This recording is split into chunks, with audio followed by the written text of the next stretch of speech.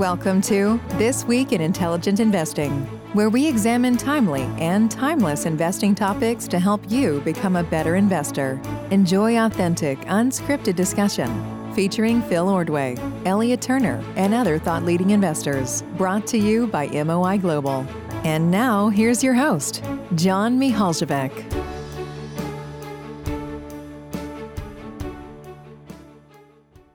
Welcome, everyone, to a new episode of This Week in Intelligent Investing.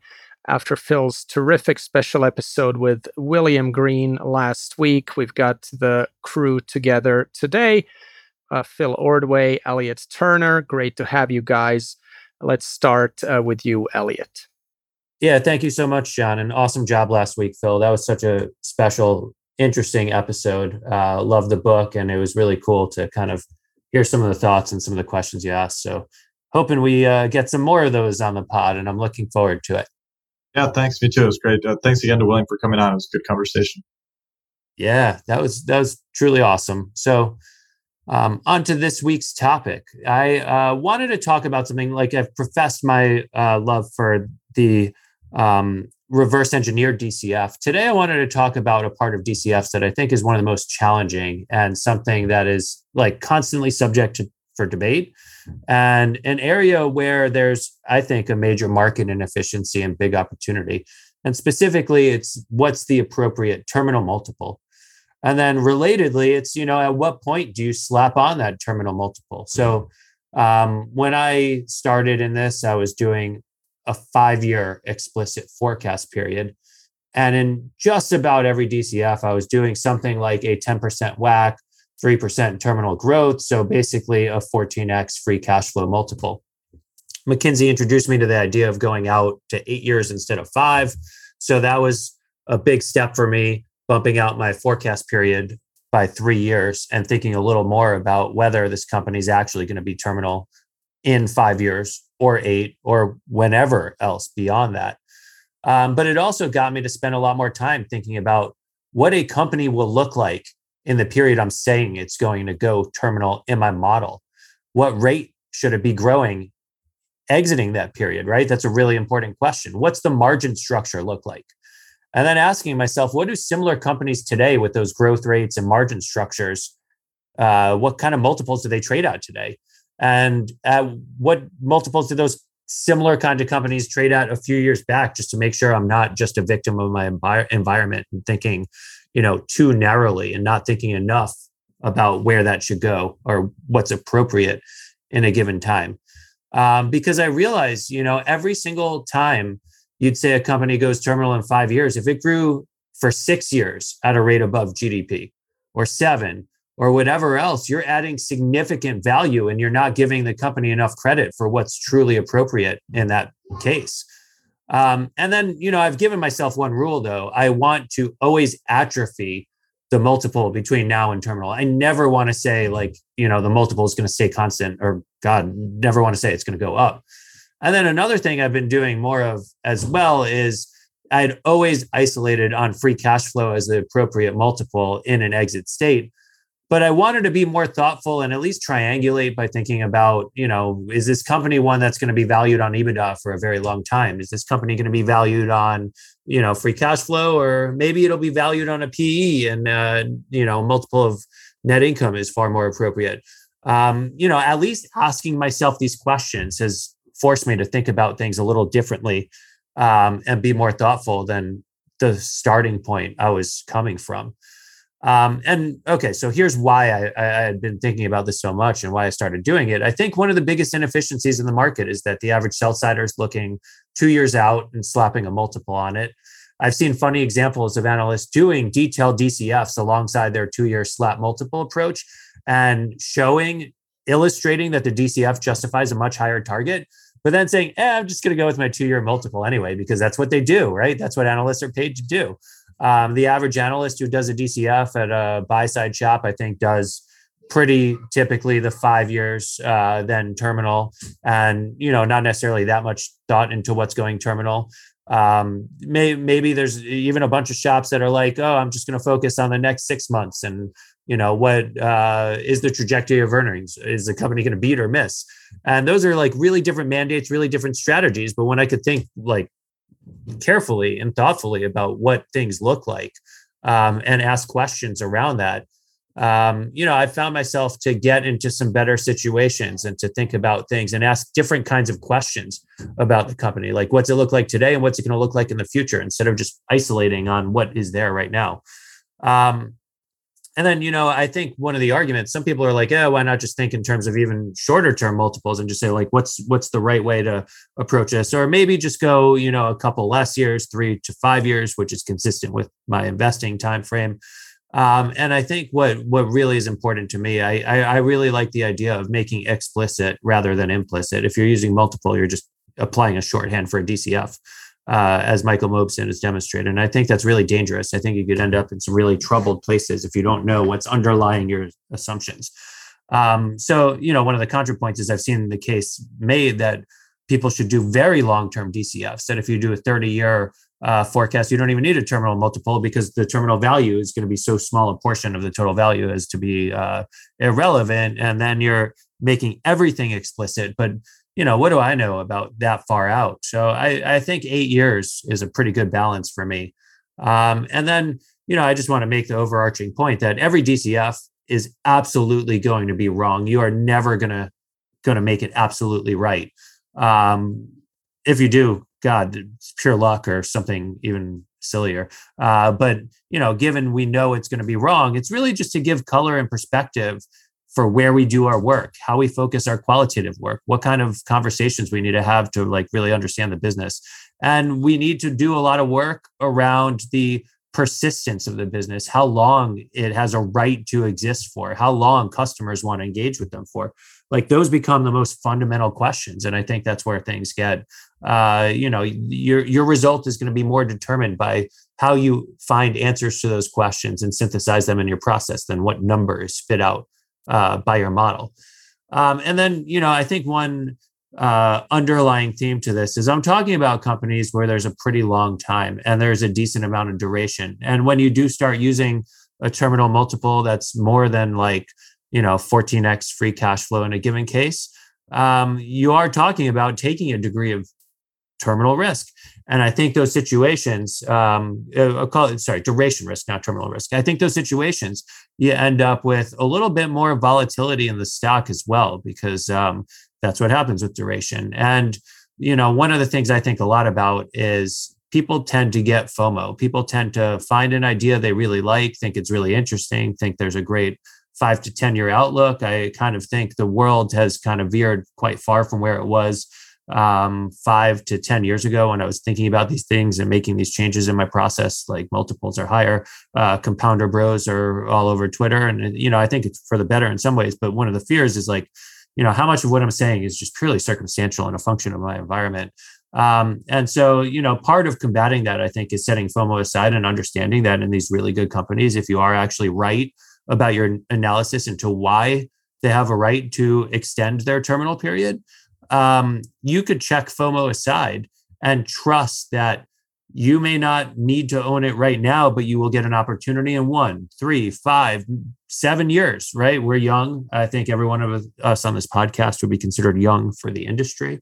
And so we should trust that given I know each of us is driven by a passion, and we're not mercenaries. We're here because we love doing this and we find it to be fun. And it's the greatest like infinite puzzle in the world. And we're lucky to be a part of it.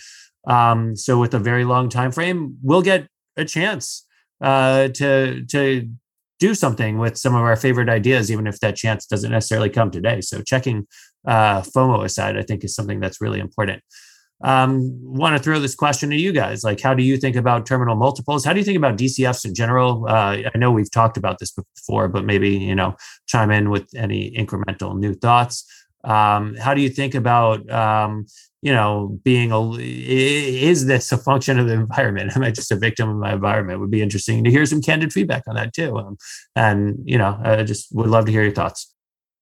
Yeah, I don't think you're a victim of the environment if you're asking the question. I think that's a great first start. So I think that almost by definition takes you out of being in the the stupid camp where you're just drifting along on the tide and don't even realize that roar you hear in the distance is the waterfall you're about to plunge over. So I don't think that's a huge issue, but you raise a good question. And I don't know that I have a great answer in terms of how I like to deal with it mechanically, other than to not do it very much mechanically. So like you said, I mean, we could sit here and debate it all day long, and it's of course the right framework, theoretical framework for sure. I've done so much work, for lack of a better term, kind of back testing my own process and looking at things that worked and looking at things that didn't work. And because I take notes and keep things written down in real time, I can look back at what I was thinking and what assumptions I was using. And it just points out how completely and utterly clueless I am most of the time. So I think it gets down to a question of which of the two sides are you trying to invest on. And if you're trying to speculate, that's obviously a whole other thing and kind of outside the realm of this discussion. But if you're trying to buy something on a reversion to the mean kind of trade because you think something's temporarily beaten up and it's going to close the gap between where it's trading today and where it should properly be valued, this sort of thing gets really useful. And I think what you said about, tweaking your various assumptions, going out an extra couple of years, not necessarily capping the terminal value, but looking at other companies and figuring out where they were even just a few years ago, I think is hugely important. And I think that'll highlight some of those opportunities. I think they're fewer and farther between than they used to be. In preparation for the William Green interview last week, I actually went back and read his article that he wrote. It was a feature-length piece in Fortune magazine. I think it came out in December of 2001. He did the interview and wrote most of it in the weeks right after 9/11. And it was pretty stunning, some of the individual position level volatility he was having. And he was making some decisions basically on the fly, all pretty much in the name of reversion to the mean. But at the same time, his single biggest bet and position, which was absolutely fascinating, was in Amazon, right? And the company, he'd started buying the damn thing in like the 80s per share. And it at one point fell to $5 a share, like within a matter of months of him having initiated a very large position. So he was able to marry the concept of like, all right, this thing is oversold, to use a term that I hate, and it's a great long-term bet. And he didn't go into the terminal value discussion, but my point is that there's very few of us that can do both of those things at the same time and then hold on for dear life, right? And he was doing it across the board, right? He was doing it lots of other companies, not just Amazon. And then I would assume almost all of those cases, those are not securities he holds anymore, whereas purportedly he's the single biggest individual shareholder in Amazon outside of the Bezos family.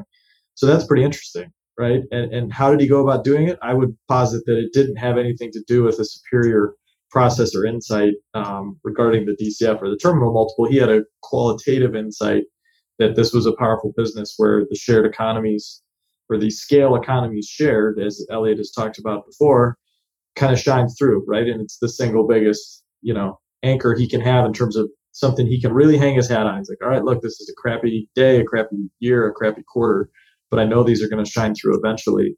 And sure enough, it did. And, ironically enough, another chapter in William Green's book was about Nick Sleep and his partner, Zakaria, and how they had a huge home run in businesses with shared or scale economy shared. And it was the exact same kind of thinking, right? I don't think they would say they ever had any material edge on the terminal value or the right multiple. And so I think it just depends on which side of the equation you're trying to go after, right? If you're trying to play the long game where you think you have a qualitative insight that's going to bear itself out in the numbers over a period of years or even decades, that's one question. And it kind of obviates the need for any of this. If you think it's more of a 3 to 5 year bet, which, let's be honest, still puts you in the top tiny fraction of shareholders by long-term orientation, then this becomes a lot more important. So I try to do both. I don't think I'm particularly good at one or the other when one is the most important factor and the other one's somewhat irrelevant. I think a lot of times I talk myself out of good things by focusing too much on this, where I should learn to just, embrace the risk and own it for the long haul if I'm really that confident that I'm right. So anyway, that's a long non-answer to a good question. So sorry. Yeah, I'll jump in with my 2 cents. I think you guys probably know by now that I'm not a huge fan of DCFs. I can't really make them work for me in terms of valuing a company. I do think they're somewhat helpful for certain types of scenario analysis where you want to play around with different assumptions, and then you can kind of see how much does the DCF value get affected by various assumptions. And I also like, Elliot, your concept of the reverse DCF. What I like to do in practice for me, rather than a DCF, if I'm looking at a growth business, a long-term secular grower, I like to kind of start with what's my earnings or FCF yield today, and then what's my conviction about the kind of rate of growth going forward, the duration of growth, and just kind of the long-term staying power of the business, the sustainable competitive advantage. So if I have a company like a Facebook, let's say, or Google or Amazon or any of those really high quality businesses where you feel like they will grow for a long time to come, they'll grow above the rate of GDP for a long time to come. And then if you're getting a current earnings or FCF yield that's, at least a little bit higher than, let's say, the 30-year government bond yield, that can be a decent start of an investment case for a high quality company like that. So where I really have trouble is companies that are losing money today at some point are supposed to start making money. And, your DCF can show a big value. But to me, their current earnings or FCF yield is negative. So that tends to be a non-starter just because I find the analysis too difficult. In most cases, maybe there's a few cases where you can gain confidence just because they're reinvesting at very high rates and you're not seeing it in current numbers. But generally, that's how I look at it. I have a question, John. How do you look at it? So I come across this question all the time that kind of drives me to distraction, and I don't know the right answer, and I've struggled with how I should approach it myself. If you look at Amazon, which let's forget about that, right? It's so big and impressive and complicated. It's a one of a kind thing, right? It's like saying, oh, well, this is how I invested in Berkshire Hathaway or something, or well, this is how I forecasted the next 30 years in Berkshire Hathaway in 1975 or 1990 or whatever.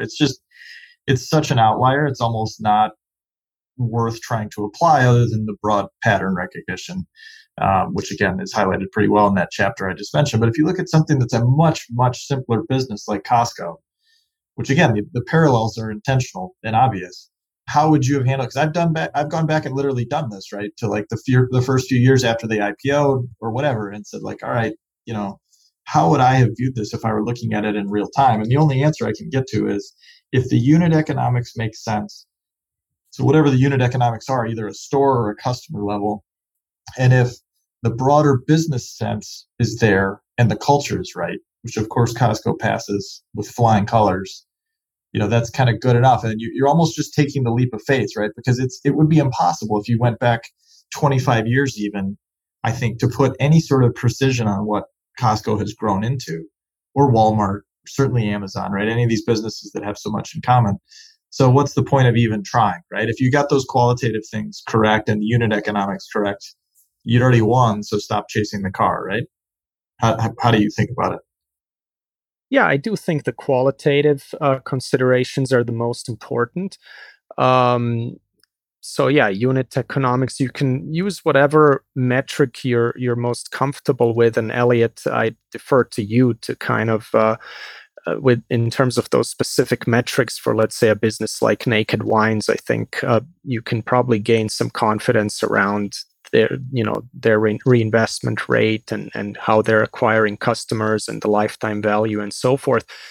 What I'm kind of talking about when I say I look at the current earnings or FCF yield and then assess subjectively, how much I believe in a business long term.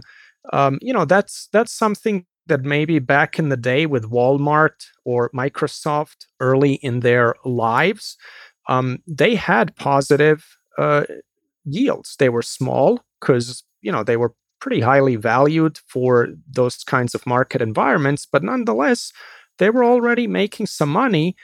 And if you developed a ton of conviction on a Microsoft, which Buffett couldn't, or on a Walmart, which I think some people could, then you could justify investing for the long term. But again, it's not a mathematical exercise, really.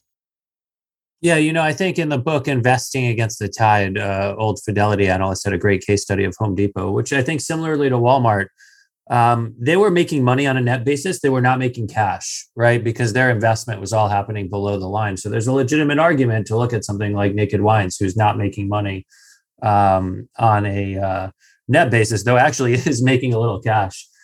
Incidentally enough, almost the opposite. Although I don't necessarily expect the cash to continue this year.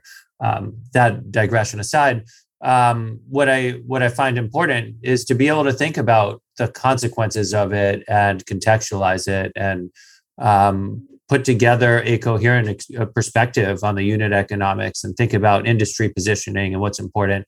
And sometimes there's more than one unit you need to be focused on. So like Naked Wines, I'm very keen on their contribution per case and their contribution per incremental customer, right? Each are as important as the other.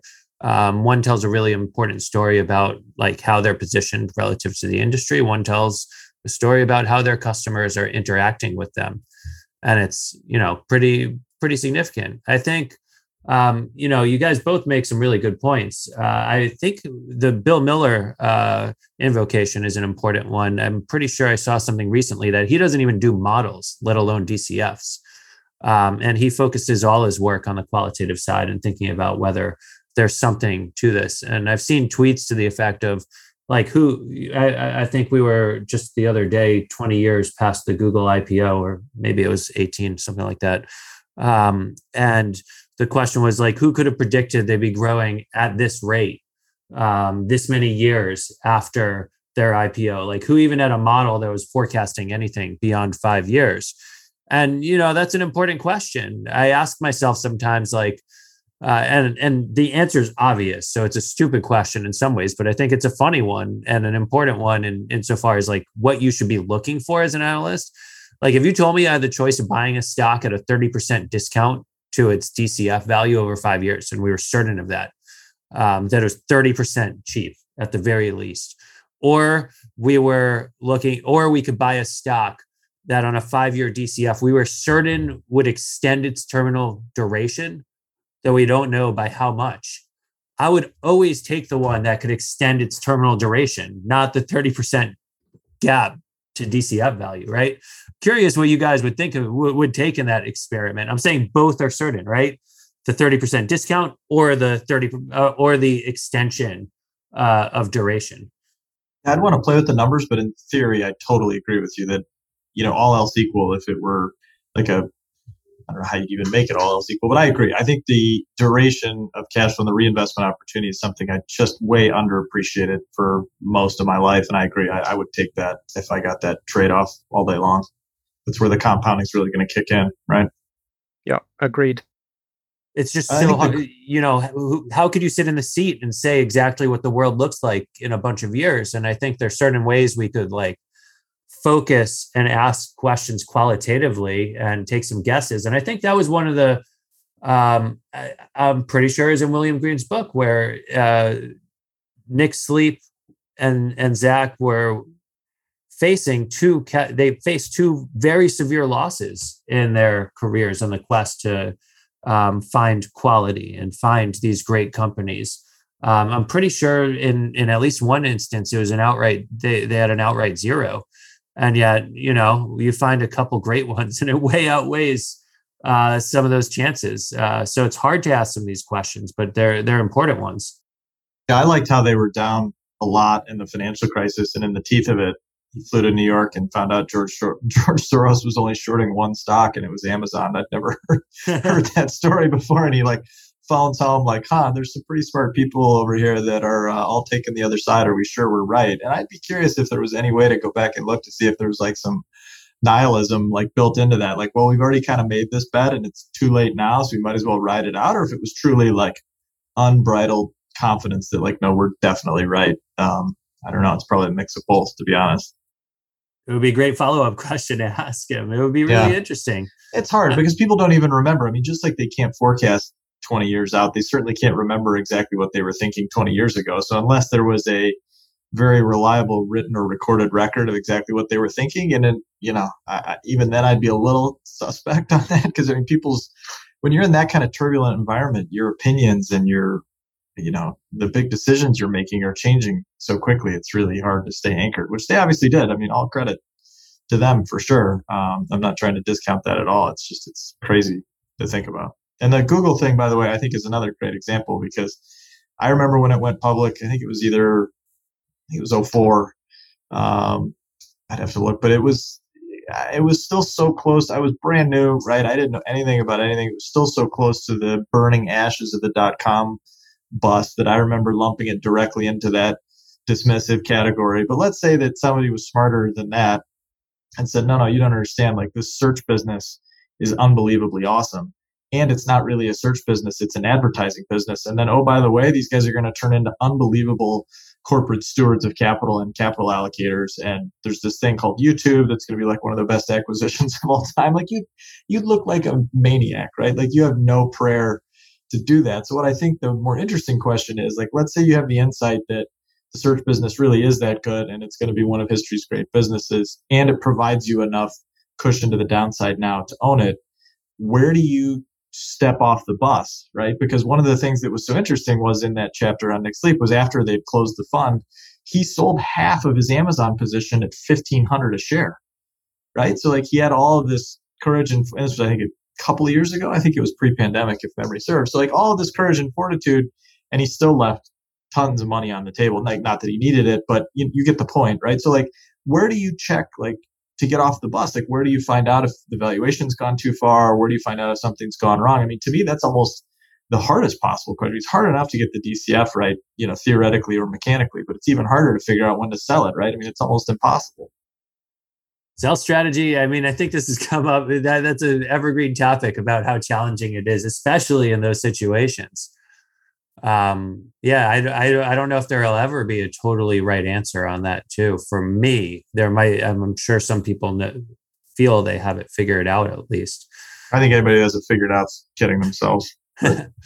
Right. No, I mean, that is one of the more challenging parts. I think, Motley Fool has maybe the most figured out approach. And actually, Warren Buffett too. It's like, if you have incremental cash in, you don't have to think about selling. You just think about buying. Make the decision once, make it a really good decision, let it go. And if you do have incremental cash, every time you don't allocate some of that incremental cash to that one security, you're effectively selling it down a little as well.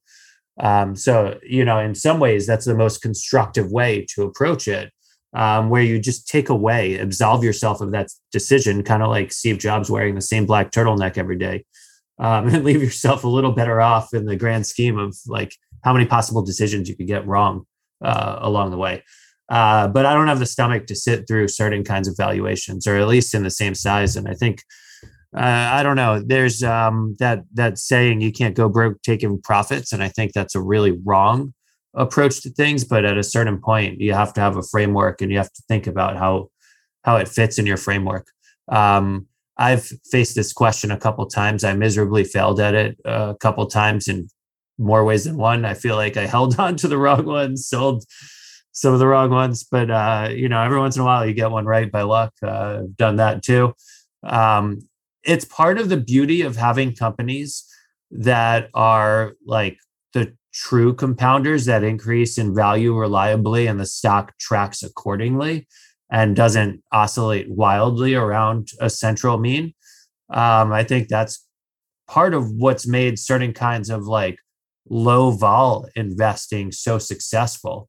Because while some of the companies aren't exactly sexy, they do just like very boringly do their thing every single year. And they don't leave you in those uncomfortable positions where you're exposed in a way to be so wrong. I think that's part of the beauty of private equity too, where you don't have to think about these things. You don't have to think about marks and force yourself. But then the beauty of public markets is you get just ridiculous opportunities sometimes that don't exist in those other contexts because of the volatility. So you take the good with the bad, and try to make sure we're not like volatility is risk because people aren't good at dealing with it. So you try to make sure you're not in that same camp. Phil, that story of Bill Miller buying Amazon at 80 and holding down to 5 is just absolutely nuts. I thought I had a bad buying Roku at the high 30s and holding it all the way down into the 20s in 2018.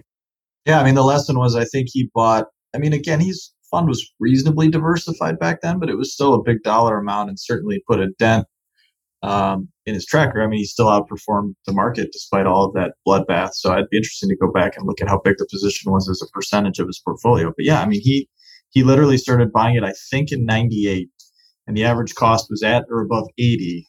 And because he bought it straight down, his average cost, I think, fell into the mid 30s by the time he was done. The stock was, between 5 and 20 or 25 at that point. So he was still way underwater on it. But the point stands, right? That if you really have conviction, that's what you've got to do. And as a side note, this is another good lesson. I think I've told this story enough, but forgive me. When I first started in the business, I was assigned to cover the financial industry at a long short fund. And after about 6 weeks of learning the hard way, I realized we were staring over the edge of the abyss and ended up shorting everything under the sun. And the canary in the coal mine for me was Countrywide. And Countrywide was another one where it had actually outperformed Berkshire Hathaway over the trailing 10 years. And Bill Miller bought it all the way down. And he talks a lot in the book, not so much about Countrywide, but he talks about what a horrible period it was for him and how painful it was. And because of that, I kind of, in my youthful arrogance, dismissed what he was doing right because he'd made such a public failure, right? And the guy has turned in, always was, one of those rare people who can do many different things well. And the long-term record is unbelievably good. And the thought process behind it justifies it. So it was really stupid of me to waste, all of that period. I could have bought Amazon in the financial crisis, right? Because he stuck with it. But I was so dismissive of things like that back in the day. It was really self-defeating. So I've tried to talk myself out of that over time. It's a good sign. You're learning exactly the right way. And again, we're all young, so that's pretty important too. Let's hope, right? All right. Well, on that note, Phil, let me turn it to you for your topic of the week.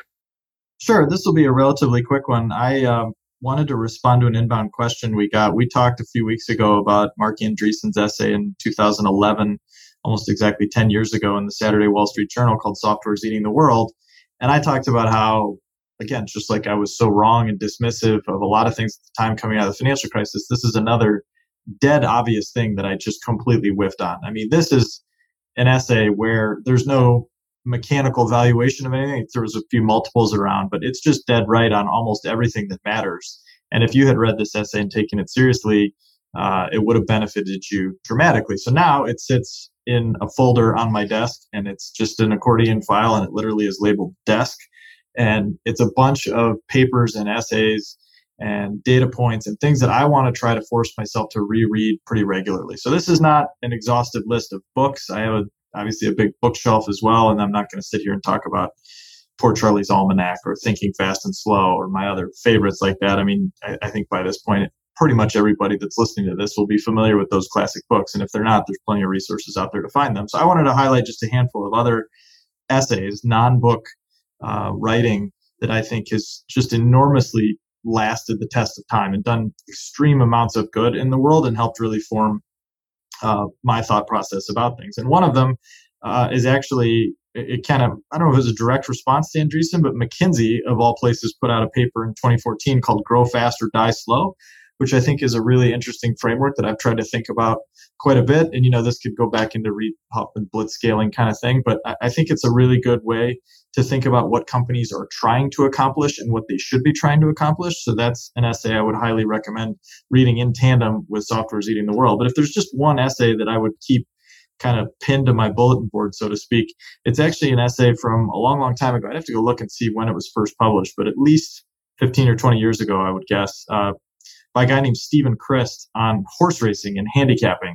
And the essay of it something, or the title of it something like Christ on Value, CRIST. You can Google it and find it pretty easily. It was actually a talk that he gave, like so many great things like the Psychology of Human Judgment or whatever. Most of the best stuff can be delivered in multiple formats, and this is certainly one of them. And it's just the single best exposition of a system or a framework for thinking about probabilistic environments that I think I've ever read. So again, like this is a guy, he had like a very fancy pedigree. I forget what all he did before he kind of found his niche in horse racing decades ago. But like the way he went about it was so logical, and it applies to so many things.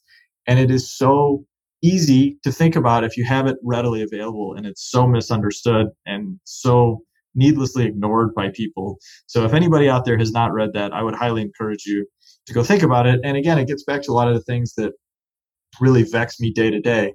And it gets down to this notion. I mean, it's tied directly to the foundational concepts of investing, right? And that's that. And of course, Charlie Munger in for Charlie's Almanac and elsewhere has talked about the market system as a pari-mutuel system.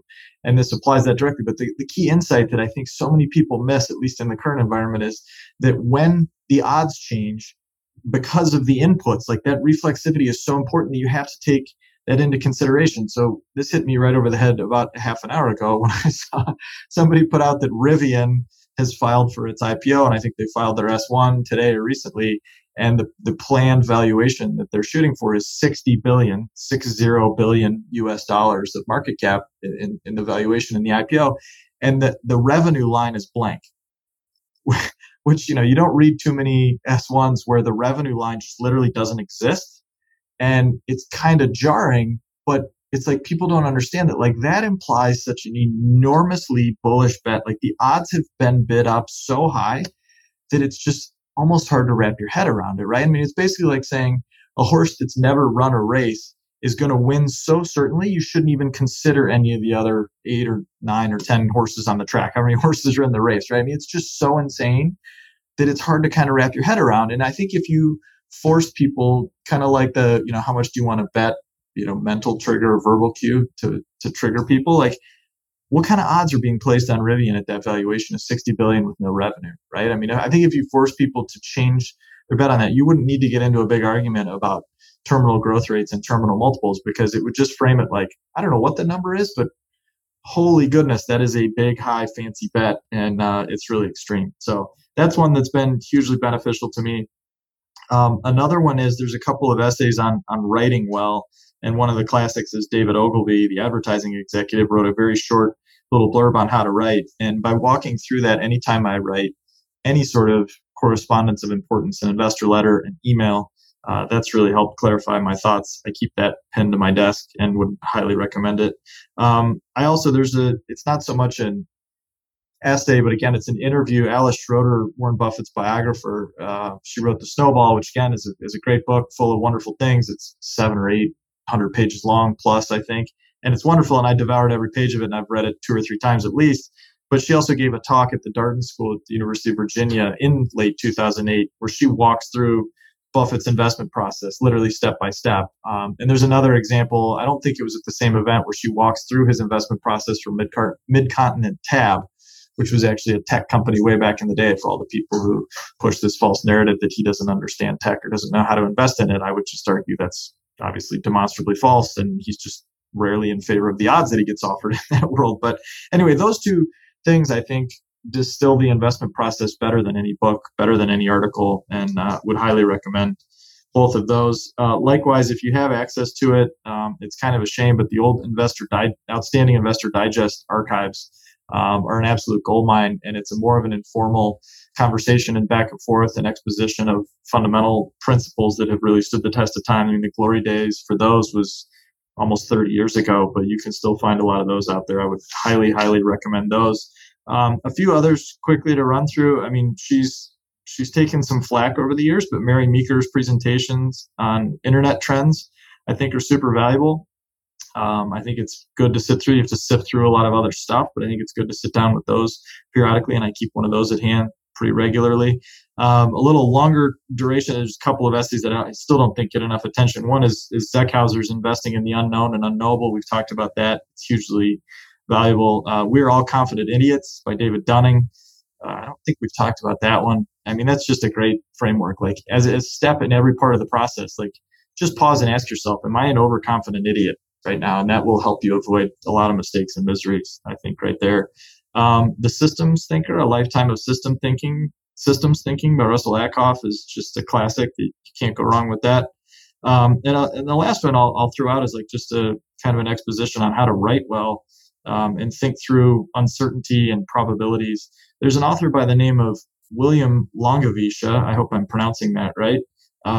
Former pilot turned journalist, and he wrote a series of articles for Vanity Fair back in the day. And I actually tried to reach out to just thank him for how awesome his work was. I was never able to actually find an email address or Twitter handle or anything or correspond with him, even through a mutual friend. But anyway, if you go read these articles, there's an especially good one called The Devil at 37,000 Feet. You can go down the rabbit hole with these pretty quickly and spend a few hours just engrossed in some of the best writing I've ever read. And it really asks some deep fundamental questions about what people know, what they don't know, and what the environment means when you're trying to implement things under conditions of extreme uncertainty and stress, which maybe for some of you that sounds familiar if you've been dealing with markets at any point. So I'll stop there. Hopefully some of these are valuable, and I'll open it up to see if John or Elliot, if you guys have anything that you would add to the list. Yeah, I had a couple that come to mind just off the top. Beyond what we've talked about, I'd say read like the collection of Michael Mobson essays at I think hurricanecapital.wordpress.com has the full collection. Those have been very important for me personally in my development. There was this interview that Paul Lountzis did with Miguel Barbosa a bunch of years ago that was public on the internet, but I downloaded a copy and I think it's really awesome. I've read it like every couple of years. I think it's really fantastic. Just an awesome introduction into the art of scuttlebutt and the importance of scuttlebutt in investment research. I think it's an under-discussed topic in general. There's an essay by Feng Gu and Baruch Lev that was in the Financial Analyst Journal called Time to Change Your Investment Model. It eventually became a book called The End of Accounting, but you could get like, I'd say 80% of the value of the book in this one essay, and you could find that easily online. One that I came across and I thought was really interesting and it helped me think more about markets and the role of markets, the essence of markets and how they function is by Michael Masters called Anthropic Finance and Better Markets Toward a New Understanding of How Markets Function and the Role They Serve in Society. I think that was really great. Next is a presentation by Sanjay Bakshi called Floats and Moats. I thought that was really awesome and interesting. And he's a great storyteller. I have that on my list too. I cut it for clarity with that. I can't recommend that enough. It's a really good one. Yeah, it's really cool. I would recommend all of his presentations as well. I think there's something you can learn in every single one of them. For sure. I'm blanking on the name, but there was one about Buffett as a momentum investor. And just, the idea of approaching it from that angle is funny and interesting. And he makes a compelling case. But it's so different than what you'd expect. So, definitely seek that one out. And then outside of investing, I mean, I really love David Foster Wallace's essays, but if I were to give a shout out to one, it's the one on Roger Federer. So, it's good to read beyond just the perimeters of what we do. So I think that's an interesting one. Those are some that come to mind. I should have added to the Mobison essays. I almost lumped in the same category of things that I think are just so fundamental. You should go right there. A few other things while I'm at it, I wrote down to shares. I think Trent Griffin's essays actually don't get enough credit. I mean, he's put an enormous amount of time and effort into those. Morgan Housel's essays, I think, get relatively more attention, largely because of the book, but for good reason. I couldn't recommend those enough. And even Paul Graham, I mean, he's I think a legitimate celebrity, but his essays are really fantastic. And I've got a handful of those in the same folder as well. So I'd recommend all of them. And I'll throw out one like sort of book that's different that I don't even know how I first came across it. It's called The Art of Profitability by Adrian Slowiski, I think. Definitely butchering the name, and I apologize for that, but it's truly awesome. Each chapter is a breakdown of a different business model told in an interesting way. And the book gives you like 100 follow-up readings that you could do, but it's not really a book. Like he recommends reading just like one chapter a week for the course of a few weeks and like thinking about it and meditating on it. And I would strongly recommend that. Well, guys, sucks to go last because you guys pretty much mentioned everything I was going to say. Phil, the bar is really high in the category of things that are kind of truly evergreen and timeless and that you go back to over and over again. So, I everything I'm going to say is going to be super obvious, and you guys have said things like the Michael Mauboussin essays, Howard Marks, Berkshire letters, the Baupost letters, if you can get your hands on them. I agree. Paul Graham has some great essays as well that tend to be timeless. For me, a book that I go back to a lot is the George Soros classic, Alchemy of Finance. So maybe rather than kind of repeating what you guys have already said, I think just a slightly different approach to give folks more things to put on their list. I think we live in an age of some really, really great newsletters out there, and credit to Substack for providing that platform. Of course, Elliot and I hope that that'll be Twitter at some point with review. But there are some really good Substacks that one can sign up for basically at no cost, and then choose to upgrade if it's something great. But even Roger Lowenstein now has a Substack. Yep. Eric Newcomer is one I follow. The folks over at Ensemble Capital have written some great series and great pieces on various investing topics. I'd recommend that. Their blog is called Intrinsic Investing. So a bunch of other things maybe we can include more in the show notes. Yeah, the show notes could be pretty lengthy. A couple more I'll throw out just while we're on it. These are more big ideas that I think are exemplified by these examples. There was an interview in the Financial Times with Sir James Dyson of the eponymous industrial company that he's run about the art of making quick decisions that I thought was just fantastic. And you look at somebody where we've talked a lot about how investing is such a paradox of two things at once, and the ability to hold two competing ideas at the same time, and his ability to focus incredibly intensely for years and decades on end, but then also just pull the plug right away is just truly incredible, and something that we should all try to train ourselves more toward. I mean, likewise, Danny Kahneman was talking about how he likes changing his mind and how he'll write an entire chapter for weeks or months and then throw the whole thing in the garbage can. I think that's a hugely valuable idea. We've also talked before about how I think you have to be mindful of the slippery slope, whether it's in terms of cutting corners in your own investment process or with companies that are cutting corners. And Howard Shillett wrote a great book called Financial Shenanigans. He also gave a speech of the same title in 2010